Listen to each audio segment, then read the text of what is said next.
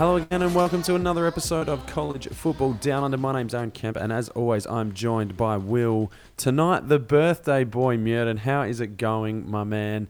You have joined the ranks of the 33 club. Well done. You've done it. Your liver feels older, your face looks older, but you have made it. Well done. Yeah, I woke up this morning with a full head of grey hair, just the whole lot, overnight. It's not overnight, but it's the impact of work, family, lifestyle. It's all caught up to me, and now I'm just a fully grey man.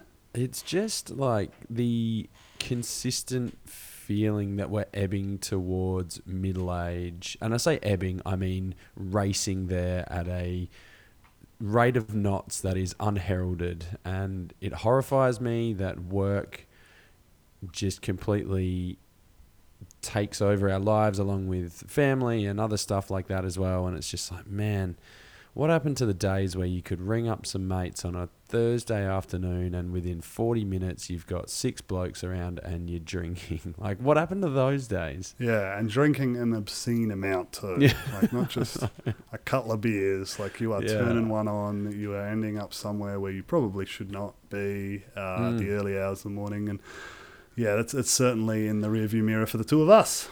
I know, and I don't want to be the guys that like go out once a year and just get fucking trashed and just make absolute dicks of themselves talking about the glory days. I mean, that is what we do here, but we don't want to do that on a nightly basis around young people and alcohol. They're just like, dude, no, absolutely not once a year. I try and do that 12 times a year, just to keep in touch. Okay. All right, we've got a massive show to get to. We don't want to hang around too long here. I've got a bit of a headache. Long day, long week already this week. It was real tough being out in a tent this week. So, but we do have a bit of news to get to. There's game previews. We've got, I'm going to help you on the punt again because that went well last week. We've got to introduce the Pac-12. So let's not hang around at all. Let's get into some news.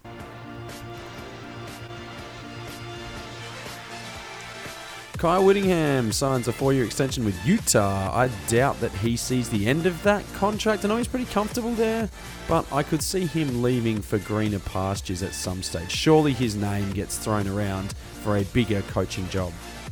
Yeah, he's performed really, really well over the last couple of years, developed quite a reputation there, so I think you're right, but it's a good spot, and let's hope he can continue that going. COVID ramps up and wipes out the Purdue-Wisconsin game and the Louisville-Virginia game. Louisville-Virginia, not so much of a big deal, but the Purdue-Wisconsin game has repercussions for the Big Ten. Absolutely. Wisconsin need to get a minimum of 6 games in to qualify for the Big Ten National Championship game. By having their second cancellation in a row, they are now at a point where they cannot miss another one just based on the scheduling and the windows. Otherwise, they are essentially ruled out of being able to play in the Big Ten Championship this year. That would be disappointing as outside of Ohio State, the Big Ten looks to be fractionally down this year. The Pac-12 is back and we're going to have a quick chat right now as I fade out this bloody music. Just about the teams. We haven't really done a preview. The teams, the players. So let's jump in. Oregon are ranked at 12.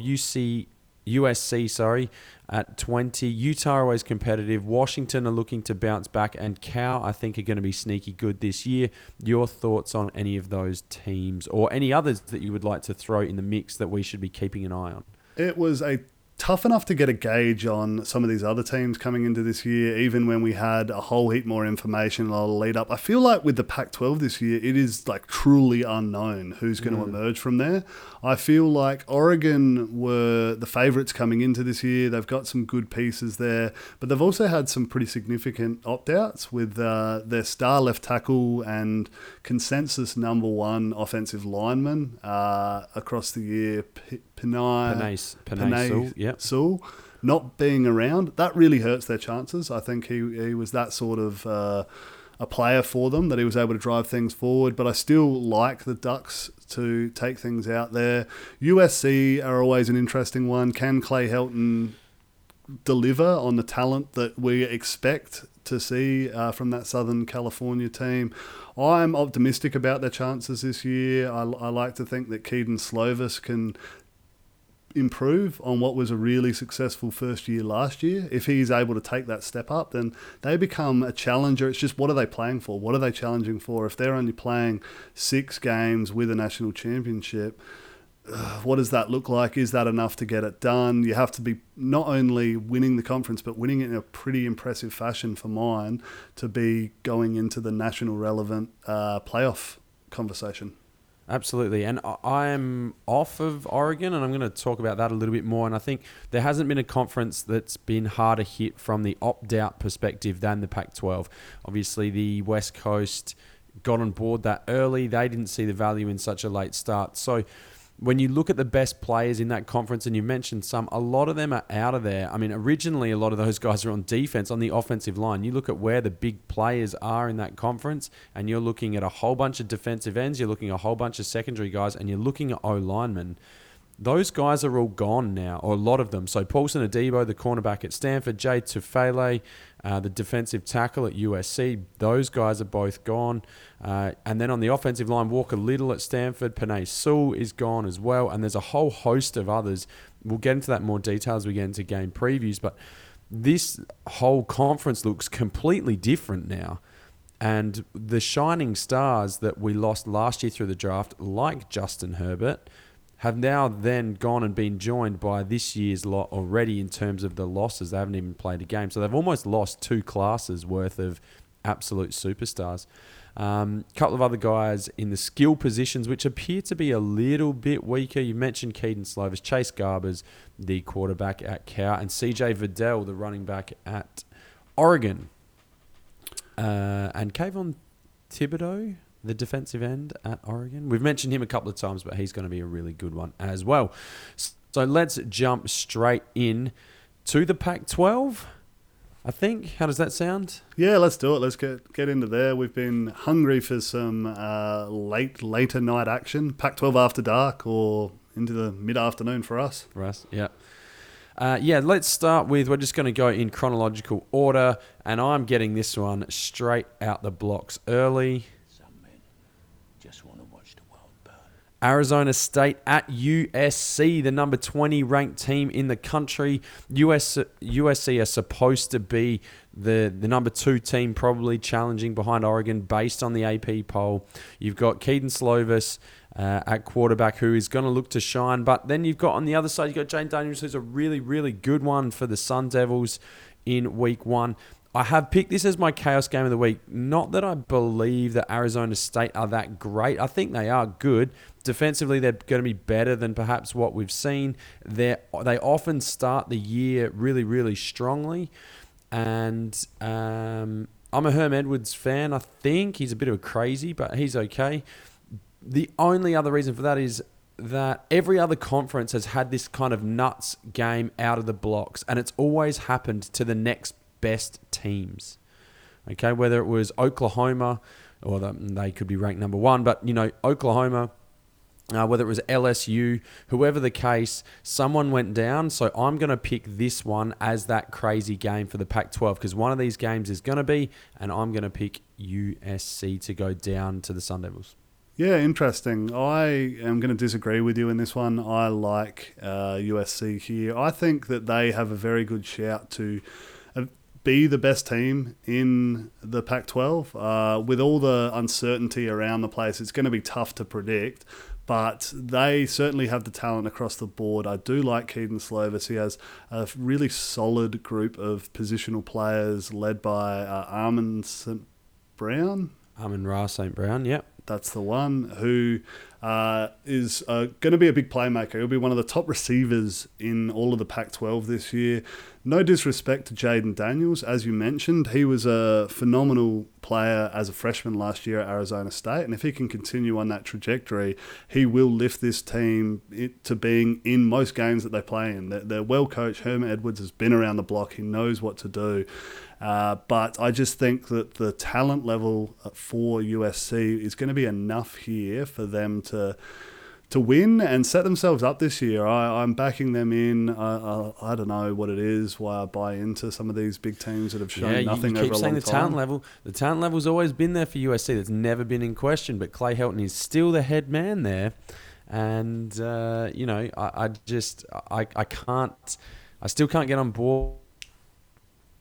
I was impressed with them last year with that air raid offense under Graham Harrow. I think they were very good in that space, but they lose Michael Pittman, obviously, to the pros, and they're going to be looking for some guys on the outside to do the job for them. And someone's going to go down this week. I'm picking that one. All right. Let's head over to Arizona at Utah. This is a bit of a...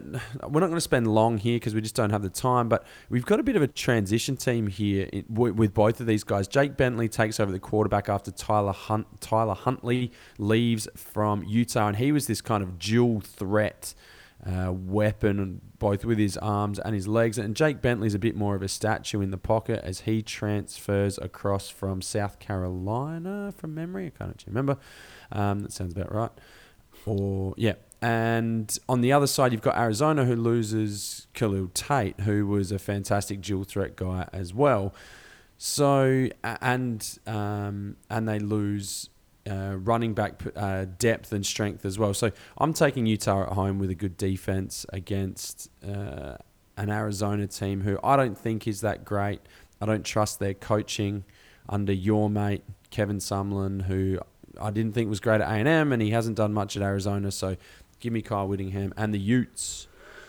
Yeah, I'm 100% off the Kevin Sumlin train. He has been nothing short of extremely disappointing at his time at Arizona. Khalil Tate was one of the most exciting players at the position, and then just turned him into shit. Absolutely, 2 years of just nothing. Wasn't able to get anything, took all the excitement out of his rushing game and then didn't deliver anything passing. There was no trade-off for improvement. And as a result, Arizona were not very good. They weren't a very enjoyable team to get around. And until I see something that kind of changed my mind on that, it's tough to get around that team. On the other hand, Utah coming off an excellent season last year. Kyle Whittingham is probably his best season as a head coach at this program. I'm sure he was, in line for a bunch of national awards. It was that sort of year.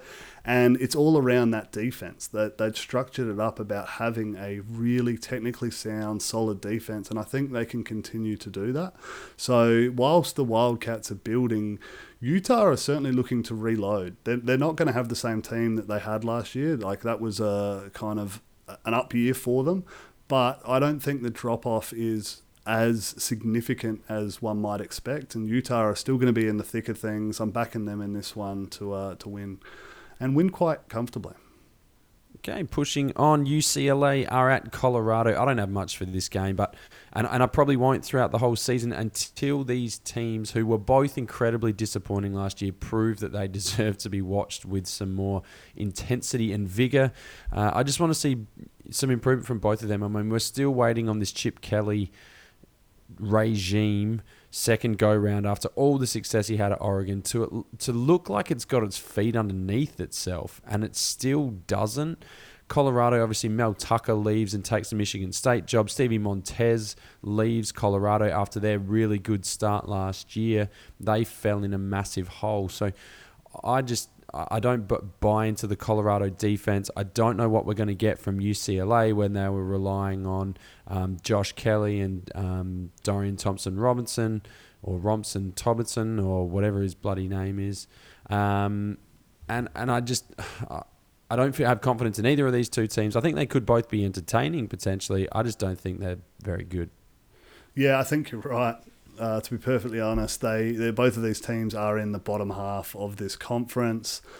Chip Kelly's gone a combined 7-17 in his time at UCLA, which is not very good. That's not what they've hired him there to do. They would be expecting better results.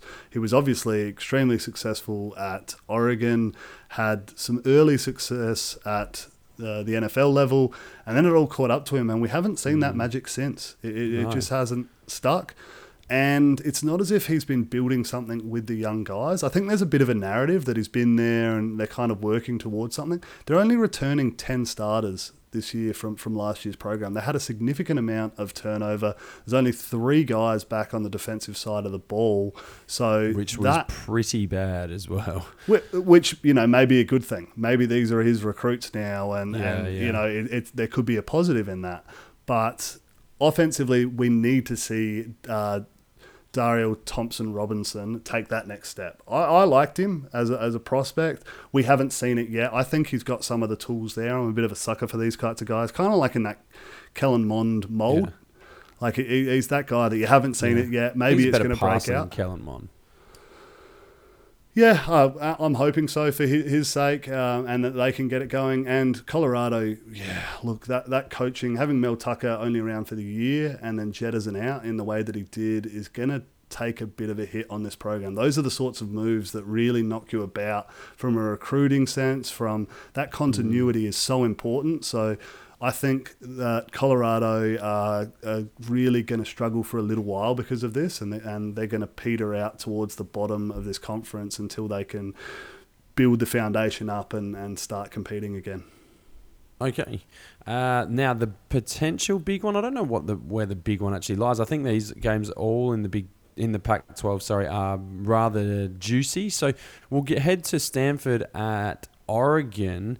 So we've got no Herbert, obviously. He's in the NFL. Penei Sewell, as you've mentioned, is gone. You've got no Holland at safety, who's probably a first-round safety in the draft next year. He's opted out. Brady Breeze is gone. Thomas Graham, who's possibly one of the top cornerbacks in the draft next year, he's gone. So this Oregon team is on the rebuild completely, particularly in the secondary. And the offensive line is also needing to be reshifted, reshaped, remade, and they need to replace their quarterback. Stanford have won 3 of the last 4 in this rivalry. I'm not 100% convinced on David Shaw, but he manages to play these games really, really close or win them, and more often than not, he has won them. Ooh, I don't want to lean into my bold prediction here too early, but there's something about this Oregon team, for me, I think with so many losses, it's going to make things really tough for them this week. Okay. Do you know what I find to be really interesting? The kids at Stanford are obviously smart, right? That's how they're able to go to Stanford. This is a yearly little narrative that you pull out. Yes, carry on. Well, this year's got, the flavour of 2020. A lot of them, I feel like the opt-out rate at Stanford in particular is higher than other programs because they're fucking clever. They know what's going on. They know it's probably not in their best interest to be potentially putting themselves at harm. I mean, different for everyone. Obviously, there's different circumstances, but I look at that and I go, maybe these kids are onto something here. Maybe they're not doing what's best potentially for themselves. So having the outs that they had from a team that wasn't very good last year. Stanford had a really bad last year historically. Like the last decade, they have been an incredibly strong program, and last year they dropped right off, were not bowl eligible for the first time in quite some time and struggled. On the flip side, Oregon finished the year ranked in the top 5 in the nation. Like, this was a very, very good football team. Went 12-2 and was super impressive. So based off of that, like Oregon at home, we don't know enough about who's going to be out on the field to really make a call. But from what we saw last year, like there was a significant gap of where these two teams are at. So there would really need to be a massive shift in where they were coming from to see any other result than a relatively comfortable Oregon victory. Okay. Yeah, I think those losses in that secondary are going to be... They're the ones that, like, offense, we talk about what position groups need time together to gel. Secondary is one of them, and an underrated one. And so is offensive line, and you're rebuilding those two things. Ugh, that is tough. Anyway, let's move on. Washington State at Oregon State. Now, I'm bringing Oregon State into my little stable of teams that I've got a soft spot for. I've got Purdue in there. I don't know who else. You probably know more about it than me. But Oregon State are in. So go you Beavs. I really like Jamar Jefferson at running back. I think he is awesome. You got the Nebraska transfer Tristan Gebbia. I still don't know how to say his name. He should be the guy at quarterback. And the defense was pretty solid last year. Jonathan Smith is a good young head coach, and he's a ex-Beaver himself, so he knows the area, he knows how to recruit, all that kind of crap that I don't really buy into. But it does make a difference at a school like Oregon State. They improved to a 5-win mark last year, and they'll be looking to get themselves bowl eligible. And I know that's a relative term this year in this COVID season, but I think they can put in a really strong showing. Washington State, on the other hand, obviously replacing Mike Leach. Nick Rolovich comes over from Hawaii. And you got Max Borgi at running back and not a whole lot else. So I don't know how I feel about this, but I'm going to take the Beavs. Okay. I mean, you do have a nice Oregon State jumper. Good colour scheme. I'm a big fan of that. I do. Yes. But there is a name that you as a casual listener need to get in your head. That is Jaden Delora. So he is 4-star kid who signed at Washington State, originally from Honolulu. So the Rolovich connection there. He's going to come in. I expect him to start for this Washington State Cougar team, and they are going to continue to run the air raid under Nick Rolovich, and they are going to put up numbers. They run a bit more run and shoot than air. It is, but I still think it's still going to be that pass heavy kind of stuff. Exactly right. You're going to see what we saw from Cole McDonald at Washington, which is good fun football to watch. Like it's entertaining, but the Washington State fans are going to be treated to some really cool, exciting games, but they're going to lose some absolute head scratches as well. So that ain't really changing for them there. Obviously, it was Anthony Gordon was the man who set all sorts of records in that air raid last year. Like, he was super impressive. He did a really good job. I expect that to kind of continue. Yes, it's going to be different without Mike Leach, but I'm more leaning towards Washington State in this one. Your boy Jefferson, the running back at Oregon State, is a real player. Like, he's a legit Sunday runner. He's going to be playing in the NFL. And you don't have a lot of that at Oregon State, although the ones that tend to come out of there tend to be pretty good, I reckon. So keep an eye on him if you're a future fantasy player. There's a little nugget in there for you. But for me, I like Washington State to get started and get rolling in this one. Rolling with Rolovich. That's like it. You need a dude with white, bleach blonde dreads, though, to run your quarterback if you're a former Rolovich dude. I think it could be an interesting one. Could be a really entertaining game. Hopefully lots of scores being put up. And, I get on board the Beavs. Anyway, last game in the Pac-12, Washington at Cal. Chase Garbers is one of the best quarterbacks in the Pac-12 when he's healthy. That has been an issue in and of itself. The Cal defense has been really, really excellent over the last few years. Washington took a step back last year, and they'll be looking to fight their way back into the Pac-12 relevance in terms of being the top of the North.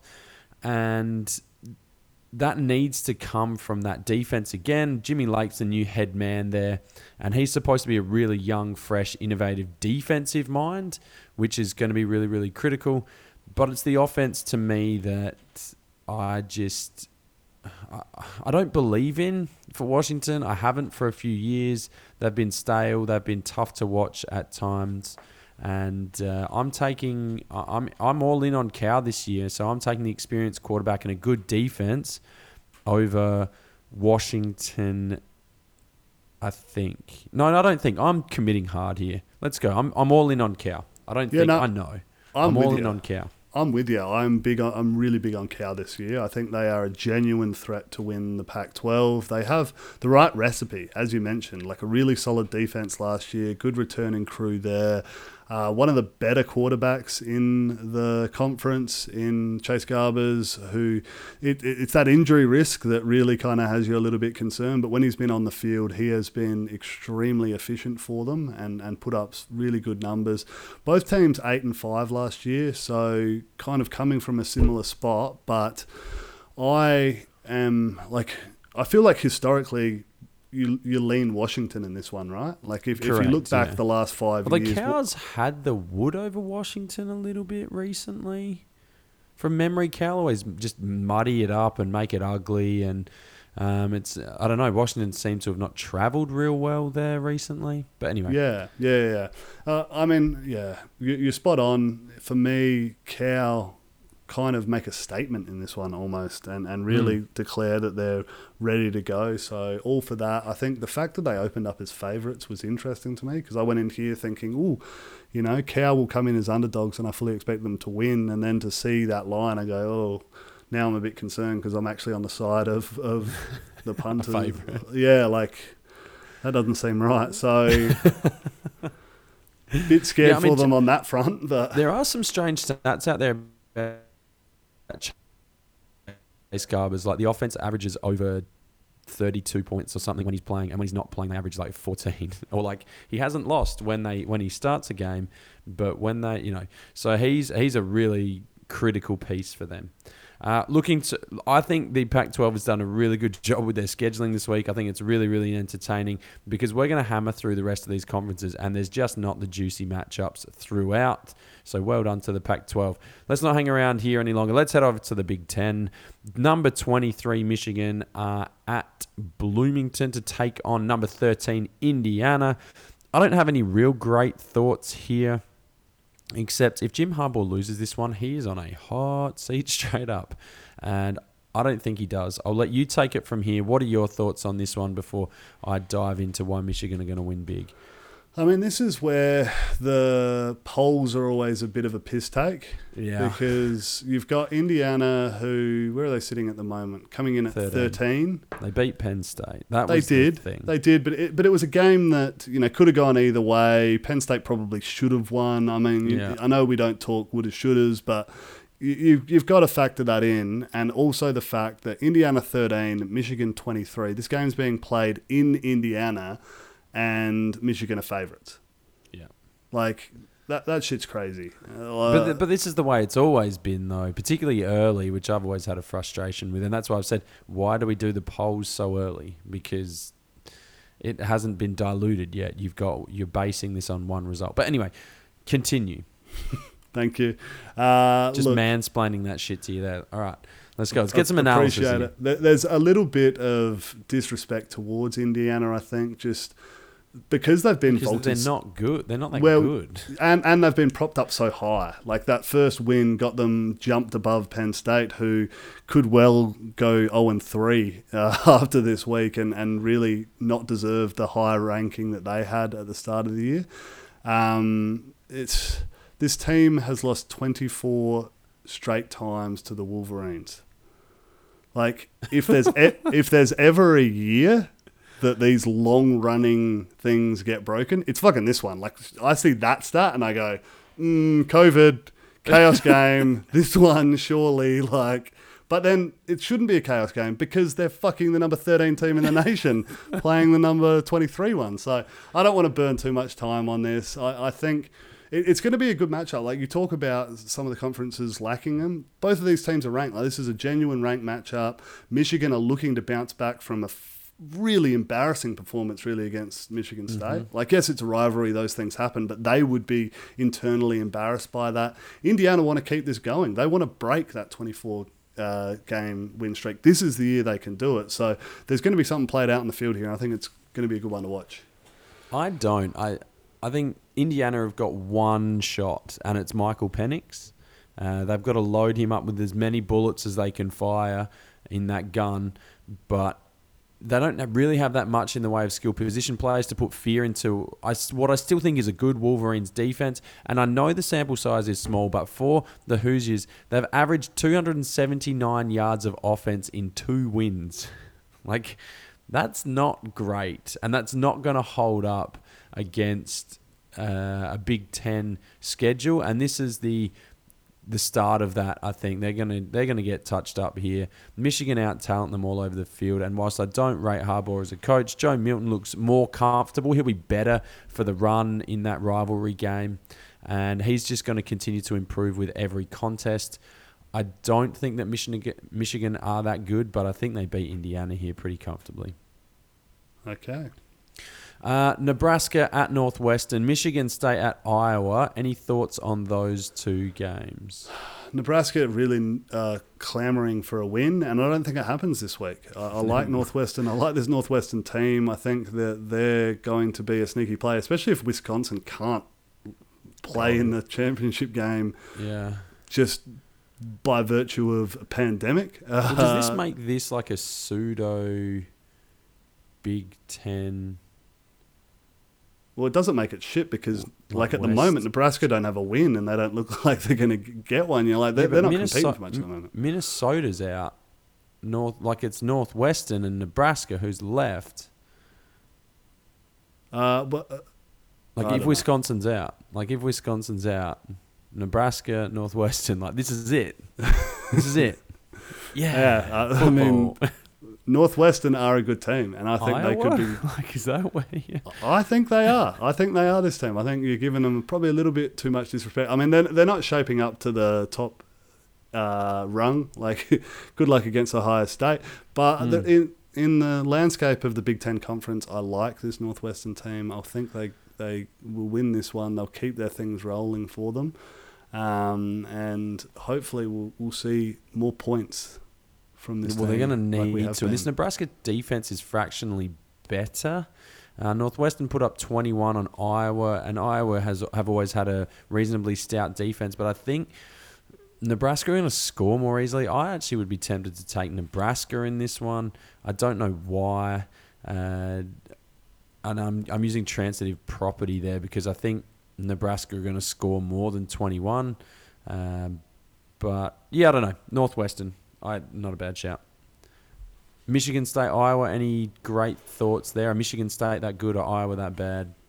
Michigan State are not that good, and Iowa might be that bad. So I'm leaning Spartans in that one just because I don't think that Iowa are going to be a team that we're used to seeing, like a really good one, a one that normally ends up around the 10-win mark. Obviously not happening this year, but I think 4 wins would be good, and we're not going to see that. Ooh. Okay, so you know how Iowa do their little wave at the hospital at three-quarter time or whatever? Yes. Is that still going to happen? And is it just full of like COVID people? No, I think it's a kids' hospital, and it did happen last week. Kids get COVID, dude. I thought they were immune. That's not accurate. Well, fuck. I also voted Trump, so... We weren't going to get through a whole show without some sort of douchebaggy political crap. Okay, Maryland at Penn State. I think Penn State crushed Maryland here. The Nittany Lions found their feet a little more against Ohio State. Yeah, they still got beaten comfortably, but they looked more comfortable. Tagovailoa was good for Maryland, but I say he was good. He was good in the second half. He's still green. He turns the ball over a little bit. I'm taking Penn State at home, and I don't think this is that close. I don't think Maryland's that good. Yes, they got a good win last week, but let's not overreact here. Penn State are the better team. Yeah, the knee-jerk reaction is, well, did you see them beat Minnesota? Maryland are back. They're good all of a sudden. Yeah. And you look at Penn State's record and go, 0-2. Well, this team's obviously not very good. So that's the wrong assessment of this game. Penn State will win. Minnesota at Illinois. I mean, we are going to spend... I've got one sentence. Let's not fuck around here. But the Gophers just have to win this. Like, you've got an absolutely insipid Illinois offense versus a terrible Minnesota defense. It kind of reminds me of, like... the two boxers, I've probably used this analogy before, the two boxers that swing and punch each other at the same time, just knock themselves out together. That is how bad this is going to be. Like this could be a fucking mess. Well, I think it's the opposite. We talk like strength on strength. I think that metaphor is used for strength on strength, where like two dudes going at. This is really weakness on weakness. Yeah, I don't and it's know. Like two guys hitting each other with a pillow and just not much happening. Well, that didn't do much for us. Like, Minnesota will win surely. They'll come around. Their offense is still good.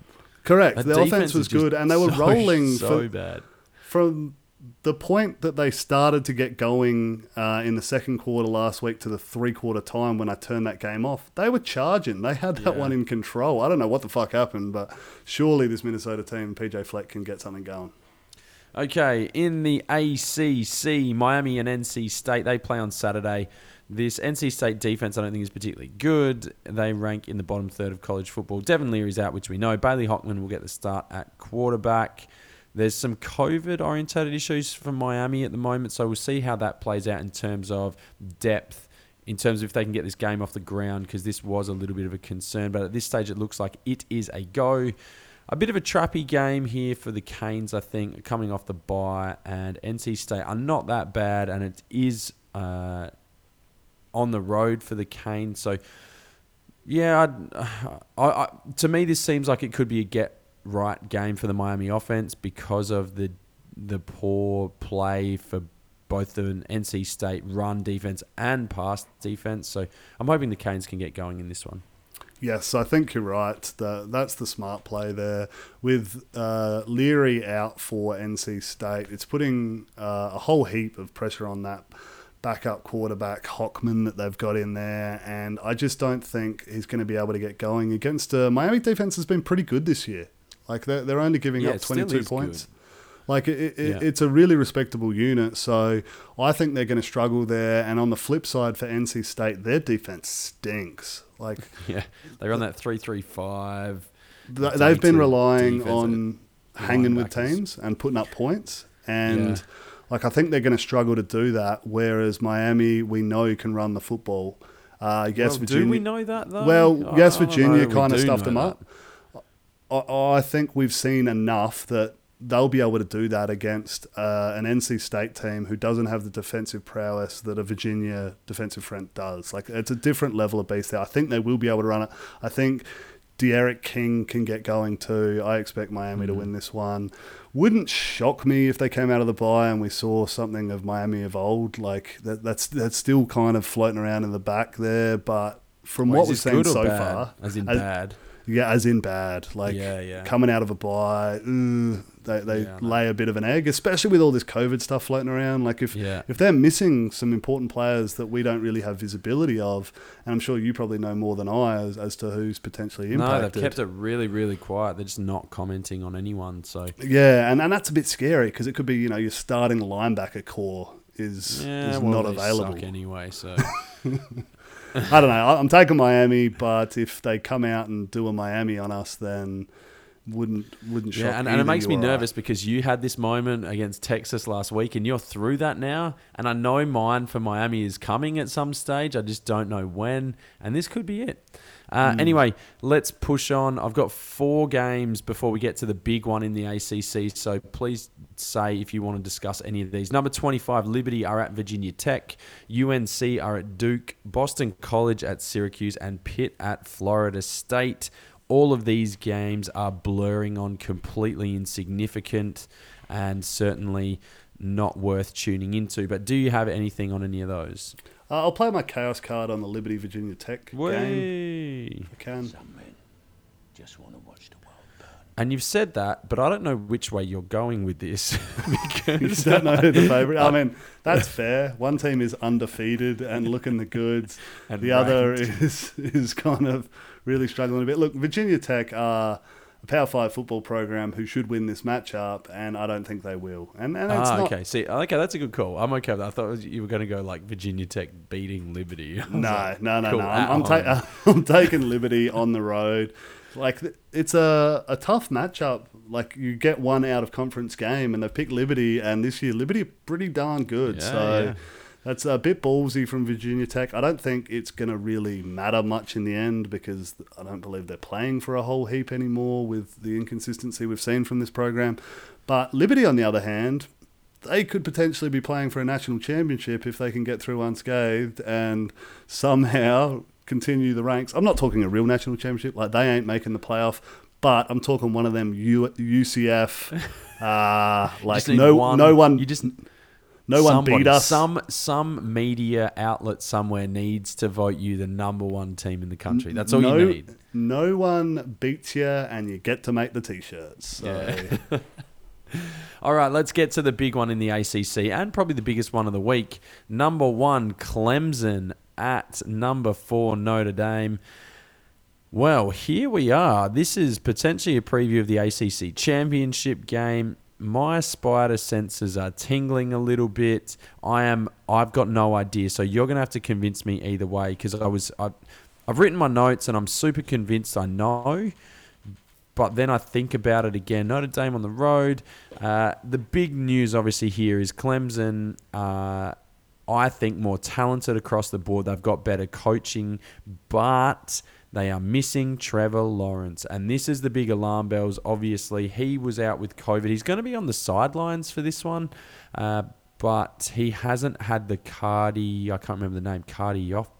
cardiomyopathy, whatever it is, the heart issue. He hasn't been cleared for that yet, so he's been cleared for COVID, but he still needs to get some final tests done before he's cleared to play. And I'm a big believer in the elite quarterback play is necessary. There are maybe 3 in college football at one time. We had Tua and Trevor Lawrence last year.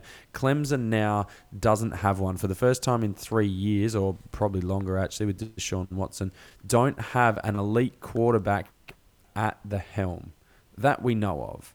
So we've got true freshman DJ Uiagalelei starting on the road against the top 10 defense and a defensive front that has been completely dominant so far. So what are your thoughts on, I guess, this Clemson's offense ability to take apart a defense that has been really, really good?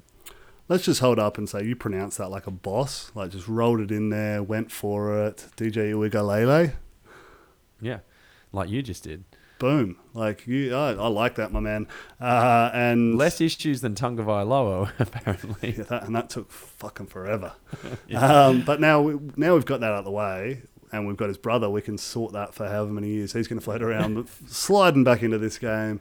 Look, you're right. Match of the week in this one. Certainly national ramifications. Yes, I think Clemson get a do-over. Like they get a free out in this one with Big Trevor Lawrence playing. They can lay an egg. Yeah. They can not rock up, and as long as they get through the rest unscathed, it doesn't matter. They get the ACC championship game, and that's going to be their shot into the top 4. So, not like do or die circumstances for them, but certainly after last week's shock, they're coming in like tuned fire up. And it probably was that they were looking forward to this. Like last week was a big look ahead game for them, and that's why we saw them look a bit sluggish against a Boston team who took their chances and almost were able to steal that one. So we're going to have a Clemson team that is dialed in, keen to go here, and a Notre Dame team that I think probably feels a little disrespected. Like I think everyone in the nation is almost thinking, Clemson are the best team here. Notre Dame have gone something like 32-4 over the last 4 years. I don't know the math on that, 3 years, whatever it is. Like they've put up elite numbers in terms of their win-loss column. The big issue that they've had is they don't have any of these types of scalps. Every time they've come into a big marquee matchup like this, they've fallen short. And they've fallen well short. Like they've really struggled in these sorts of ones. So on the back of that and the fact that Clemson had that they had that shock last week, I expect the Tigers to roll. I think they can get it done. Even though they're on the road, they're really going to show out in this one, show what makes them the number 1 team in the nation. Like even without Trevor Lawrence, I think we're going to see Travis Etienne get fed the ball. He is true dual-purpose player. Like they're going to want to get some dump-off passes, get him going early, and I expect that whilst the Notre Dame defense is really, really good, they haven't seen anything like this Clemson offense, and every time we've seen them kind of step up into big moments, they really shine. We haven't seen that from the Notre Dame team. You're dead right. I'm going to build on that because national championship games against ranked opponents, when it was Texas A&M or it's Miami earlier in the year, or big primetime matchups, or whoever it is, whenever Clemson get a matchup like this, they look like they have been preparing the whole season for it and just hand their ass to them consistently. I do want to touch on the other side of the ball as well. If we have a look at Notre Dame's offense and Clemson's defense, Ian Book, I think, has been afraid to push the ball downfield. And with Darren Kendrick and Andrew Booth Jr., you're going to get one-on-one matchups on the outside, and they're going to have to win on the outside. I don't think they're going to be able to. If Notre Dame have got any chance in this game, Kyron Williams just has to get going. That offensive line for Notre Dame, which is super experienced and super talented, has to have their way, but they can't do it by just lining up over the guys ahead of them and trying to bully them. That doesn't work with Clemson. They're too aggressive, they're too well coached, they're too gap sound and savvy to get beaten by that. So you're going to have to be creative. Jet sweeps, counter, a whole bunch of misdirection, a broad range of run concepts to keep this Tigers team from just smoking you at the point of attack. So I'm not convinced on the Notre Dame offense, despite their advantage at the quarterback position and on the O-line. And I think if Clemson stop the run early and you're forcing the ball into Ian Book's hands, I'm yet to see him take over a game in these big matchups. Like you said, they often come up fractionally short. He hasn't been able to manage it. And not only that, they haven't really played anyone this year that's really any good. And you could argue that Clemson hasn't either, potentially. But I'm super confident in Clemson's ability. And they win big, or not necessarily win big, but win comfortably in maybe a lower scoring game than expected. Like it could be like 28-17, but it's never really in doubt. Yeah. Yeah. Thank you. That makes me feel better about myself. All right, let's go Big 12, West Virginia at Texas. As we dive straight in, I think this is the matchup of the week in the Big 12. West Virginia come off a good win last week. Texas beat Oklahoma State in overtime. Sorry about to bring that back up again. Jarrett Doege has been really consistent this year. Another 300-yard outing is on the cards for him, no doubt. Having said that Notre Dame's played nobody, West Virginia hasn't played anybody either. They've played outside of Oklahoma State in the first game of the year. They've played the bottom rungs, the Kansas, the Baylors of the world, K-State with injuries at home. Like they've got everybody perfectly. Texas has been a little up and down, and they've had to rely on Sam Ehlinger to get them into and out of sticky spots. But I think this is potentially a letdown spot for the Horns. I know it's at home. I don't truly believe in West Virginia and their 19.8 points given up on defense. I think that's a little inaccurate because of the competition that I mentioned earlier. I'm going Texas just. Okay. I like Texas in this one. I think they're going to be invigorated with last week's win. Game they didn't deserve to win, but ended up walking away victors of, and that gets them back in the thick of the Big 12 championship hunt. Like that is still on the cards for them. They are playing for something very real here, so I think that is enough to spur them on for victory over the West Virginia Mountaineers. Okay, Kansas at Oklahoma, Texas Tech at TCU, Baylor at Iowa State. Any thoughts on those three games? The Kansas game, I got the over-under at 60. I don't know. The line's probably something like 40, but it's going over that. Like, that's going to get ugly. Okay. To bookend the Big 12 then, let's go Oklahoma State at Kansas State. This is really the game with two teams that sit atop the Big 12 along with Oklahoma. They've only dropped one as well, haven't they? No, they've lost two. Oh, God damn it. So it's just these two teams. Good to see I'm all over the Big 12. I think Oklahoma State blow the doors off here. Will Howard is not good. He turns the ball over. He's facing the best defense in the Big 12. Juice Vaughn has been disappointing in the last 3 weeks. He hasn't been able to get going. If Oklahoma State's defense wasn't good, I could see this being like a frisky, dangerous game as things have been in the past for Oklahoma State. But it just won't be. Their offense can be mediocre at best, but you're going to have time. You're going to have possessions to be able to work through that. And Kansas State aren't going to be able to put up any points on this defense. And you must feel a strange sense of relief having some defense that can keep you in games. It is strange hearing those words come out of your mouth. Like a good defense at Oklahoma State, best in the Big 12, like genuinely decent. It's bit surreal, but hey, 2020, shit's all upside down. Yeah, look, I fully expect Oklahoma State to win this one comfortably as well. They're going to be pretty ticked off at the last week's result in a game. As I mentioned, they were probably the better team, but they lost the key differentials, like the turnover stuff, the key moment penalties really came back to bite them. So this one, they're a better team than Kansas State. They're going to win this one. All right, let's jump into the SEC and Florida at Georgia in the world's biggest outdoor, upside-down, COVID-restricted, socially distanced, sitting down, alcohol drinking, cocktail party. Is this the one? This is the cocktail party, isn't it? This is the one, yeah. They do. Okay, question for you. Do you take the explosive offense and completely unreliable defense, or do you take the steady quarterback play and possibly the best defense in the country?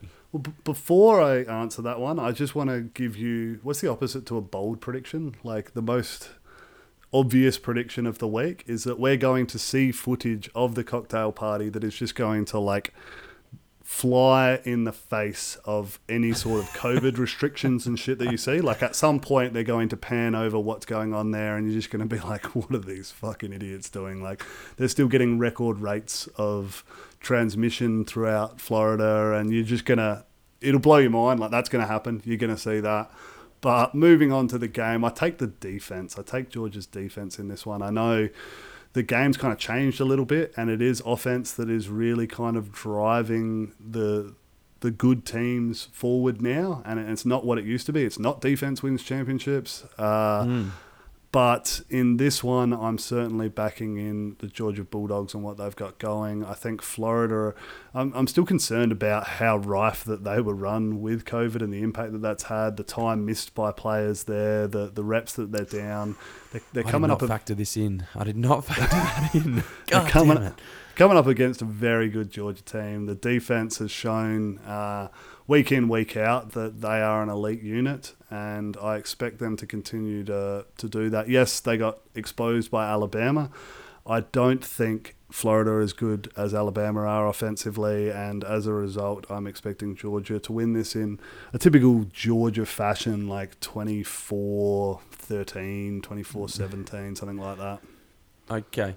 I sort of agree with you in part, but this Florida offense is, whilst it's not as good as Alabama, as you mentioned, it's certainly not bad. And if you have a look at who Georgia have played and kept scores down against, which they've done a good job of, don't get me wrong, but you're looking at Kentucky, they allowed 3 points. Now, Kentucky aren't a great offense. Tennessee, they allowed 21. I reckon Florida's offense is better than Tennessee. Auburn, 6. You know what I think about Auburn.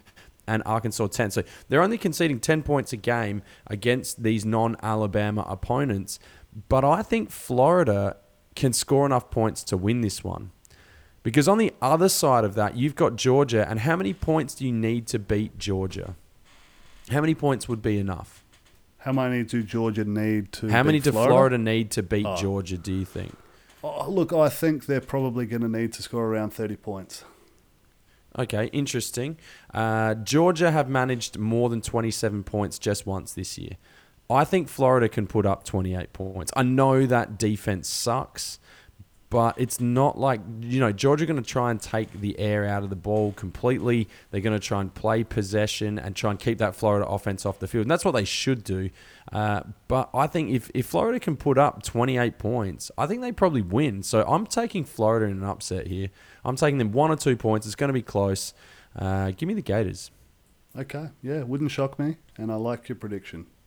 Cool. Vandy at Mississippi State. I do not care about this game, except this is a battle for the bottom of the SEC. Mississippi State averaging less than 10 points per game over their last 3 cracks at it. So maybe Vandy can be a bit of a get-right game for them. But I'm going the Doors. Not that I think they're going to win. I just want them to. Me too. So bad. And they are such heavy underdogs in this game. It's unbelievable. I know they are. Like, big time. There's the massive line in this one. So, come on, Commodores. You can get it done. Anchor down. Anchor down. That's it. Texas A&M at South Carolina. Tennessee at Arkansas. Any thoughts on those 2 games? I do not. I do not. Give me the Pigs in the Tennessee-Arkansas game. I think Arkansas make things tough. Tennessee have been inconsistent and just real nervy offensively. So I'm taking the Pigs there. In other games, probably the other big matchup of the week is in the Mountain West / Independence. Number 9 BYU take on number 21 Boise State. You've got Zach Wilson going up against a perennially good Boise State Bronco teams. This game's in Idaho on the Smurf turf. Things probably don't get any harder for BYU, and if they are making a serious play to the semi-final, looking at a semi-final berth, they have to win this game and probably win it pretty big. But Boise State are a good football team. They've been consistent defensively. They run the ball effectively and have had the ability to put up points offensively as well. So I'm still taking BYU only because Boise State have played just the one game, two games, One. one game. So give me BYU, but this one should be really entertaining. Maybe two, I don't know. You look, absolutely. It's a Friday night game We're over killing there. it tonight. So it is a Saturday one here, and it is a later one being in Idaho. So I think it starts about midday here or They've something. played two. At 2, did you say? They played. Oh, they've played 2. Yeah, so I was wrong. Midday on a Saturday, so I'm certainly going to have the Horsies on one television and this the game on Canes the and other. NC State on the other. Are you guys playing Friday night as well? Yeah. Oh, beauty. I'll have to get 3 TVs going. I deserve it. I had a big weekend last week, so I've earned some me time, I think. And I'm going to enjoy it. I'm going to enjoy this game. Zach Wilson is one to watch for those casual listeners who haven't had an opportunity and you don't have much going on a Saturday. I don't know, you probably do, but if you do not, then get around this game because this is going to be their one audition. This is it. This is their shot for BYU to be a legitimate team. As you mentioned, not only do they need to win, they need to win in impressive fashion. I don't think they do. I'm not saying I don't think they win, but I don't think they win in impressive fashion. What is impressive fashion? Like, though? controlling is the 10 game. points? No, I don't think it's a point thing. I think it's like a Yeah. comfort. Like it's just they went in, thing. go into this house. It's got to feel like a warm and own hug. it. That's what we need. We need BYU to warm hug Boise State. We want some sort of like Heisman moment for Zach Wilson, but like he's just not going to get it because this is their only one, and they're not going to get that adversity. Even like it's just a bit strange. Boys are a good team; they're tough to play on the road. So I think this one's real close. I think BYU might come out, maybe not. I don't know, but I do see it as a close one. I like the fairy tale of BYU. I hope they can keep going. I really worry for them in this one, and I do urge people, if you do have the opportunity, watch this one. I think you're going to see some good football. Other games in the Mountain West, San Jose State and San Diego State, both undefeated there. In the American, Tulsa at Navy, Houston at Cincy. I don't see any reason why Cincy won't win that one. And the MAC kicked off today with the entirety of MACtion getting done. So winners, Toledo, Kent State, Western Michigan, Buffalo, Central Michigan, and Miami, Ohio. I don't really care about MAC football, to be honest. I like Buffalo. I don't know why. I think because Khalil Mack's out of Buffalo. Is that right? You know things. Yeah, you're a big Khalil Mack fan all of a sudden? I've always liked Khalil Mack because I think I wanted the Bucks to draft him. Anyway, we don't need to go down that particular rabbit hole. That is it. Game previews. Is there anything else you want to touch on there? There is a lot of games happening now. It's good to be back. And do you know what's really got away from me is the fact that, like, I'm now looking at every game. Like, I'm not just going, like, just picking the best ones. I'm actually going into every game. We've chosen to slip through it, but I've got literally notes on every single game here. Like, you want to know Jordan Travis's, average yards per pass play? I've got that for you. Like, if you want to know Boston College and fucking Phil Jerkovich is... I don't have stats on him, I'm sorry. But, look, yeah, you're right. It's getting ridiculous. And because it's just this slow snowball, it's just kind of got away from us a little bit. And I really need to back that off. I'm trying to think of another good analogy of that. But I can't. Anyway, let's get into it. Championship draft time. You are picking first. Quickly talk us through it. I've still got no idea because I'm a visual dude and you keep telling me this shit. But I've lost track. But I'm enjoying it. Enjoying it. Okay, so I'll quickly go through the squads that we've got now. I won't talk on who we've had and sold because it'll take too long. But you have Clemson and Ohio State. Two top teams, obviously, there. $25, $23. You also have Marshall, who are worth $10, coming in at $16. They're staying undefeated. Auburn, who jumped into the ranks this week War on Eagle. the back of their significant victory over LSU at $2. So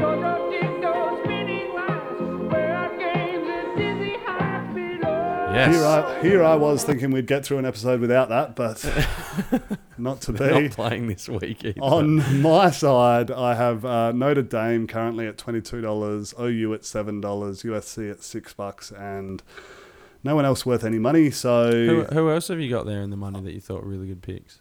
so I had App State. I bought them for money, and they are no longer worth anything. Minnesota. Pulling all my Minnesota, chickens. Owen Yeah, see, Purdy, that's so a that's stinker. not You're getting good. that as well. Actually, it really should be this. I have Sorry, push Northwestern. on. I'm just playing around with buttons Northwestern who are looking all right. So they're just missing out on the votes. But I think it's time for a change. I'm going to sell Notre Dame, the one team that I have that is actually worth some money. Flog them off. So I'm going to flog them off for $22. Make a nice little profit on them of $6 from when I bought them at the start of the year. I just think it's too much of a risk. There's not enough to gain either. Like if they win this week, I don't think they jump Alabama and Ohio State. I just don't think it happens. They move up one spot. If they lose and it's not great for them, they could comfortably drop 5 spots. I think And that's they've probably... got to go and win it out from there, like win the national championship for it to be worth it. Do you know what I mean? And they're not doing that. They're losing. They've scored a grand total of 0 touchdowns in their playoff appearances so far. So Correct. So this is sell your them. segment. Dude, you got to stop me interrupting you. Just come on. So that gives me $45. That's a lot of money. That's more money than Whoa.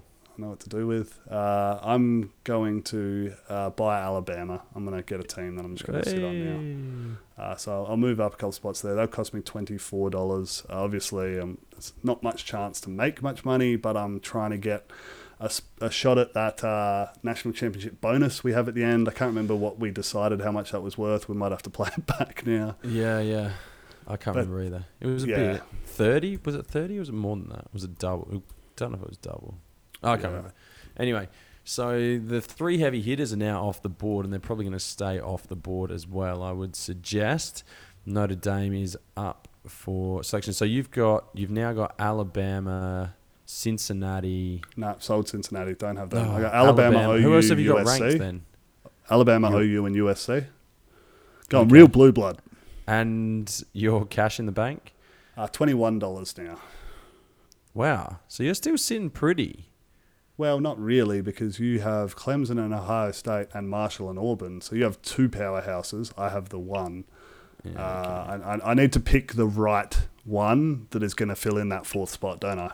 That's going to be my challenge. Yeah, but you can sit on that for a bit while I'm just still here trying to make some money. All right, I'm going to dump Baylor because I just don't want to be associated with them anymore.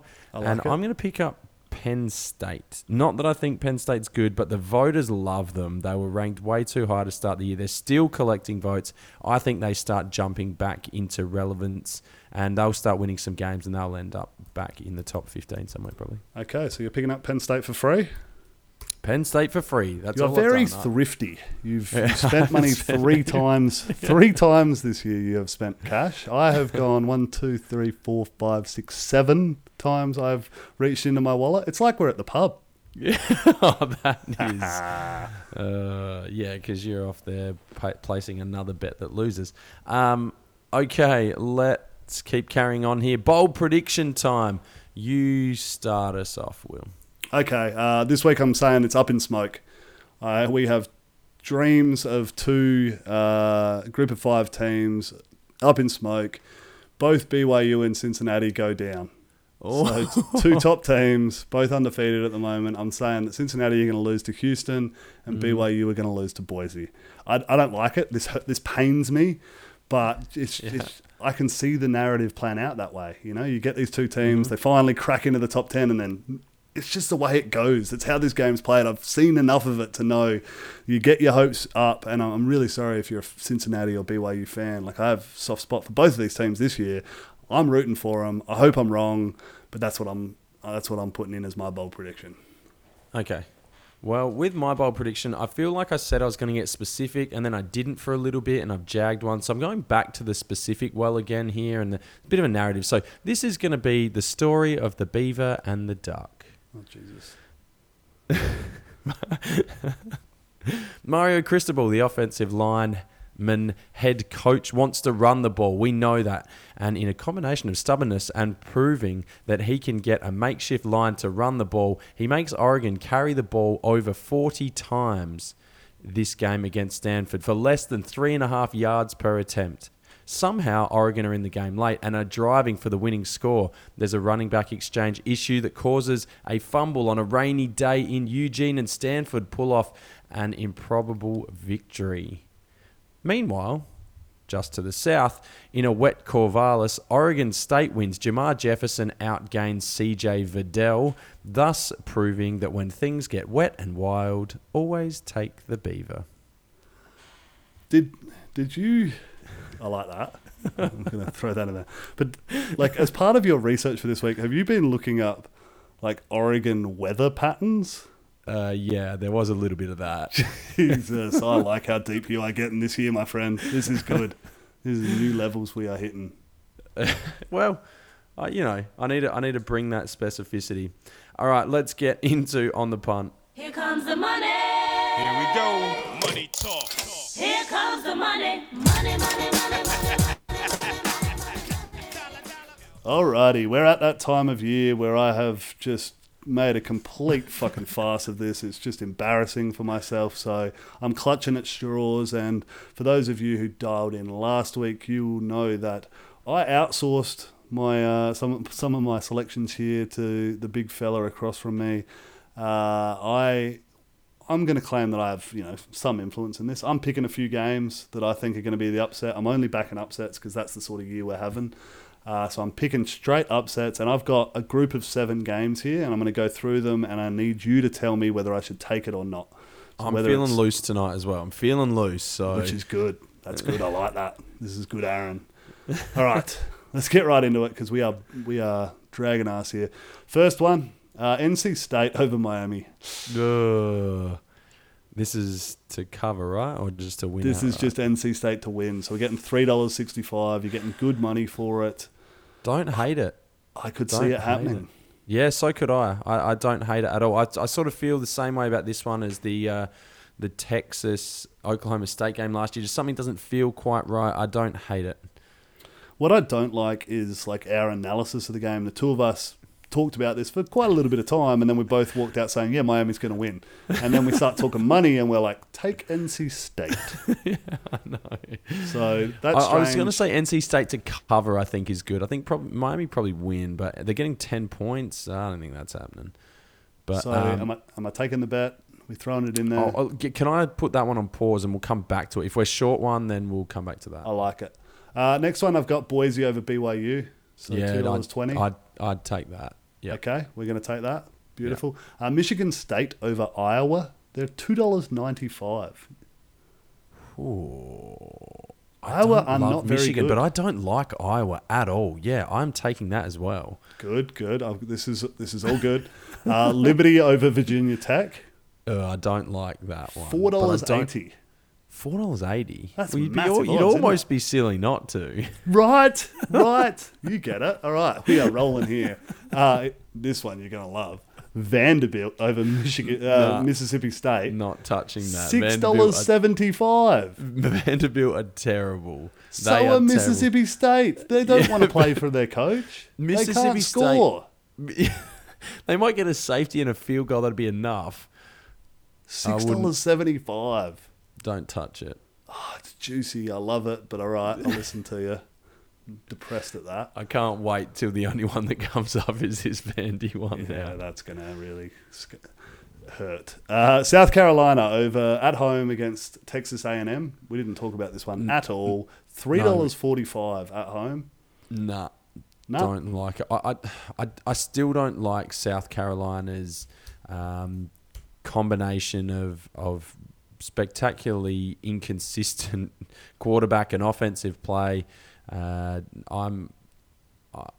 believe that Texas A&M are going better this year than I expected them to be. They've been more consistent. Kellen Mond's been good enough, so I believe that they'll win. There's probably another loss coming for A&M, but not this week. Okay, I like that. Arkansas at home against Tennessee. Yeah, I'm taking Arkansas. Yeah, they're I've only said it already. You only get the $2.02 there, but that's going to bump our little multi up here. So we have Boise over BYU, Michigan State over Iowa, Liberty over Virginia Tech, and Arkansas over Tennessee. Do we want to take NC State, or are we going to? I'd leave that one. Can you just put them in to cover? Just put NC State into cover. You're not interested in that, are you? Oh, I don't like that. No. then I'd leave it out. Okay, we'll cut that one out. I think 4 games is enough, and we can multi those ones there too as well. So what we will do is put 2 units on each of those. So Boise over BYU, 2 units on Michigan State over Iowa, 2 units on Liberty over Virginia Tech, 2 units on Arkansas over Tennessee, and then we'll put a unit on the whole lot combined, just in case some magic happens. And, Okay. we'll see Will how that we get go. us back? If that all comes up, are we back in the black? I would say so, yes. I'd have to plug it into my machine over here. But yes, I dare say we would be. All right, that brings us to the end of our week. What week are we? Week 10? This is week 10, my friend. That is unbelievable. Isn't it? Week 10 preview in the books. Please, as always, hit us up on Twitter, Instagram, and Facebook at CFB Down Under. Make sure you do get in touch. Tell all your friends. Say hi. Let us know about your thoughts, movements, feelings, general emotions on Sunday here, or Saturday for that matter as well. Make sure you do subscribe to the podcast. Leave us a review. And on behalf of that, go over there. For myself, my name's Aaron. That is Will. And we will see you next time.